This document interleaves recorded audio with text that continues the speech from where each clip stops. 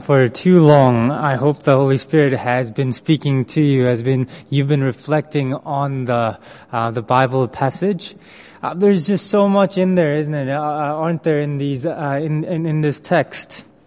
I don't know what has touched you. I don't know if you saw back in chapter 18 when he said, "I am He," how people drew back and they fell backwards. That I am. That's the name of our God, isn't it? And when He claims that name, people fall back at the power of that name. In chapter 18, verse 12, that instruction to put away the sword, that the God's kingdom is not going to come by power and force, by violence in this way, but actually by the greatest sacrifice, by His death for us.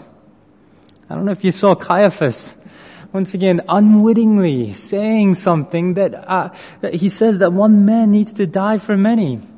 He had no idea what that meant, but we know what that means. For me, as I was reflecting, the thing that struck me was how personal that when the man strikes Jesus' face, everything else seemed in some ways impersonal, but that seemed so personal. It's an act of violence against our Lord by this man who really has no idea what's going on. And how then he's presented, behold the man. Right? It's kind of a funny way of presenting Jesus. Behold the man. Well, we're transported back to John's Gospel in the very first chapter when we're told that the Word became flesh, that He became a man. But really, that's what being a man for God means, that He becomes a person who's struck for us, who dies for us. And all the irony there, all these people who are trying to control Jesus, trying to claim power over Him, and how He is ultimately, from the very beginning of the narrative until the very end, He is in control. He's the one who presents Himself. He's the one who gives up His Spirit. Irony of Jesus being interrogated by Pilate, being asked, "Are you a king?" And then Jesus crowned the King of the Jews mockingly, with purple robe and the crown of thorns. But this night is about the cross. How Jesus then dies on the cross. And you've heard sermons and talks about how horrifying the cross was. Roman citizens were exempt from execution on the cross unless it was for high treason. It was one of the cruelest forms of torture because it maximized the agony by delaying death. You know about the medieval times when people were killed. To terrorize that town, they were hung, right? They were hung on the walls of the castle so that people could come in and see the terror. But then this one is even worse. It's even more horrifying because it hangs a person who is dying, who is yet alive. And you are to watch him drained of his life as he cries out for help, as he cries out for water, as life is literally drained out of the person.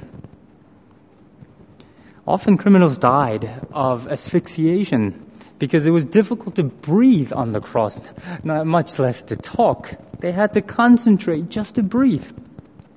But here on the cross, we do see Jesus speaking. And His words are extraordinary, I think, in their selflessness.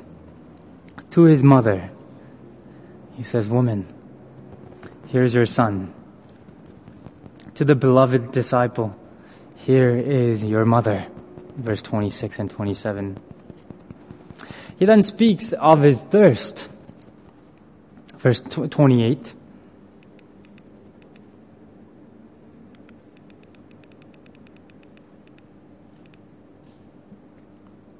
"I am thirsty." I don't think He's meaning just the physical thirst.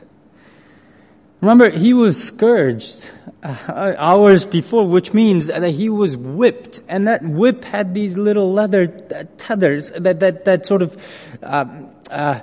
clipped into the flesh, and he was stripped. I mean, literally stripped of his flesh, and we don't see him screaming in this way. We don't see him speaking, but he cries out on the cross and says he is thirsty, so that the scripture would be fulfilled. Psalm 22, he's poured out like water, and his tongue sticks to the roof of his mouth. And he wasn't always the thirsty one. Remember back in chapter 4 of John's Gospel, how he talked to the woman at the well.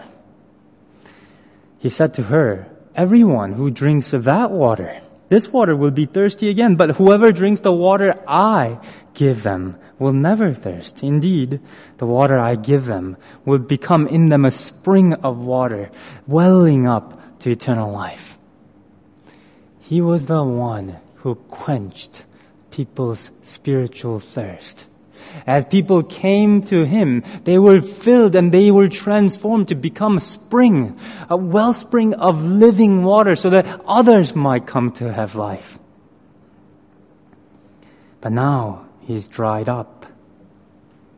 He cries like the psalmist in Psalm 42, "As the deer pants for water, so my soul pants for my God. My soul thirsts for God, for the living God." He's thirsty because he's been separated from God. That opening words of Psalm 22 were, my God, why have you forsaken me?"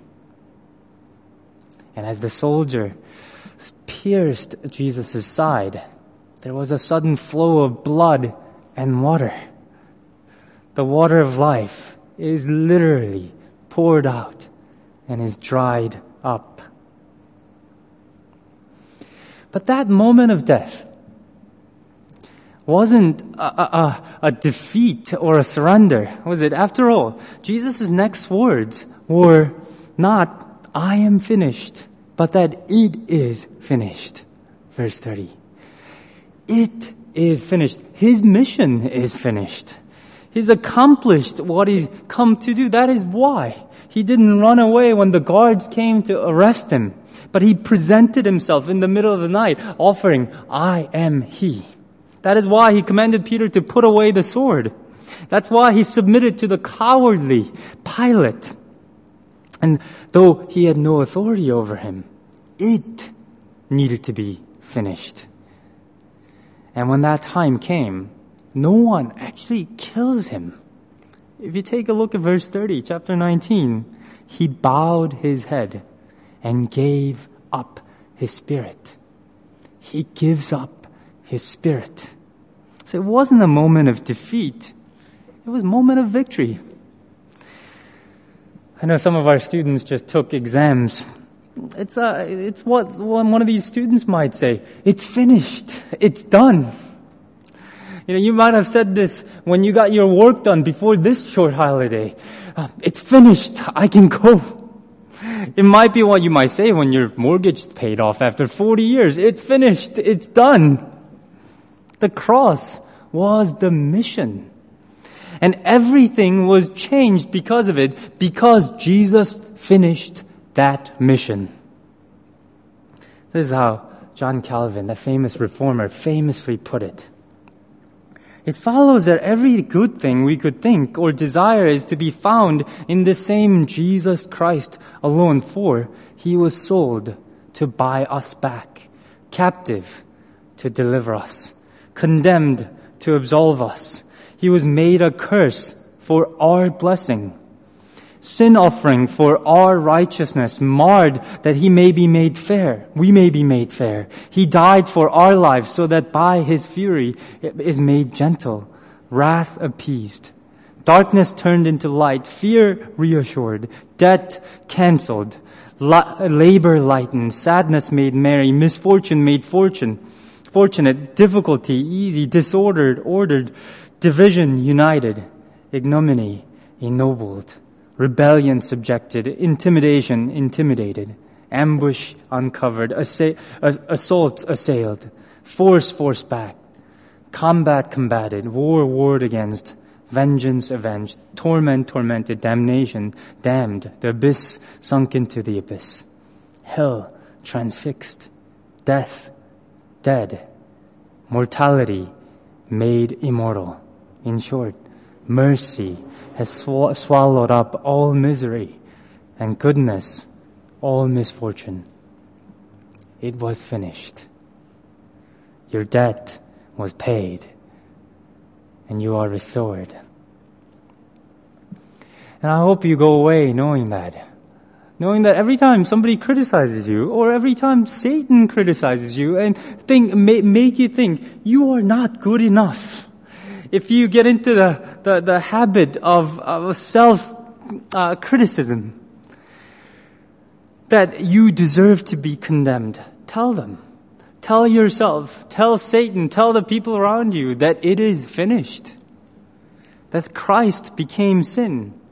That you are made righteous. That you are made adopted children of God. Every time you feel that you need to prove yourself in this bustling city, to prove yourself to become famous, to be popular, to be respected, or by working hard to make money, to feel significant or secure, tell yourself that it is finished. No longer do you need to strive, because Christ is the ultimate assurance, the ultimate sign that you are significant, that He died for you. To add to it would be to subtract from His work.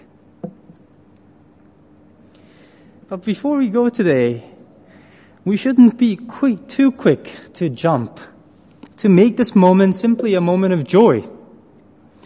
This mission, that which was finished, also was Jesus' life. You see, He came to die. That was the mission. And we know that in this sermon series, for centuries after Exodus, the Jews killed a lamb to remember the Passover, how God's righteous anger, righteous judgment came upon the Egyptians. And those who were saved were the ones who killed a lamb and posted its blood in the mantles. And John records in verse 31 that it was the day of preparation when the Passover lambs were killed.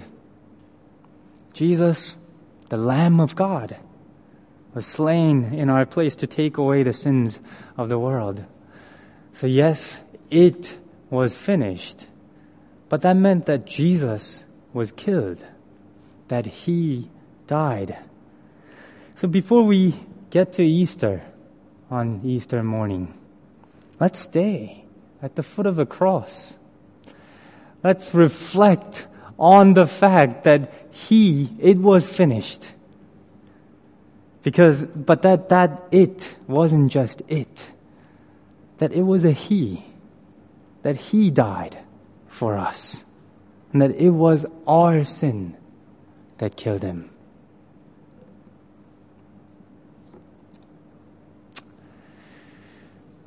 We're going to now respond by singing praise. Our debt was paid. Please stand and let's sing together.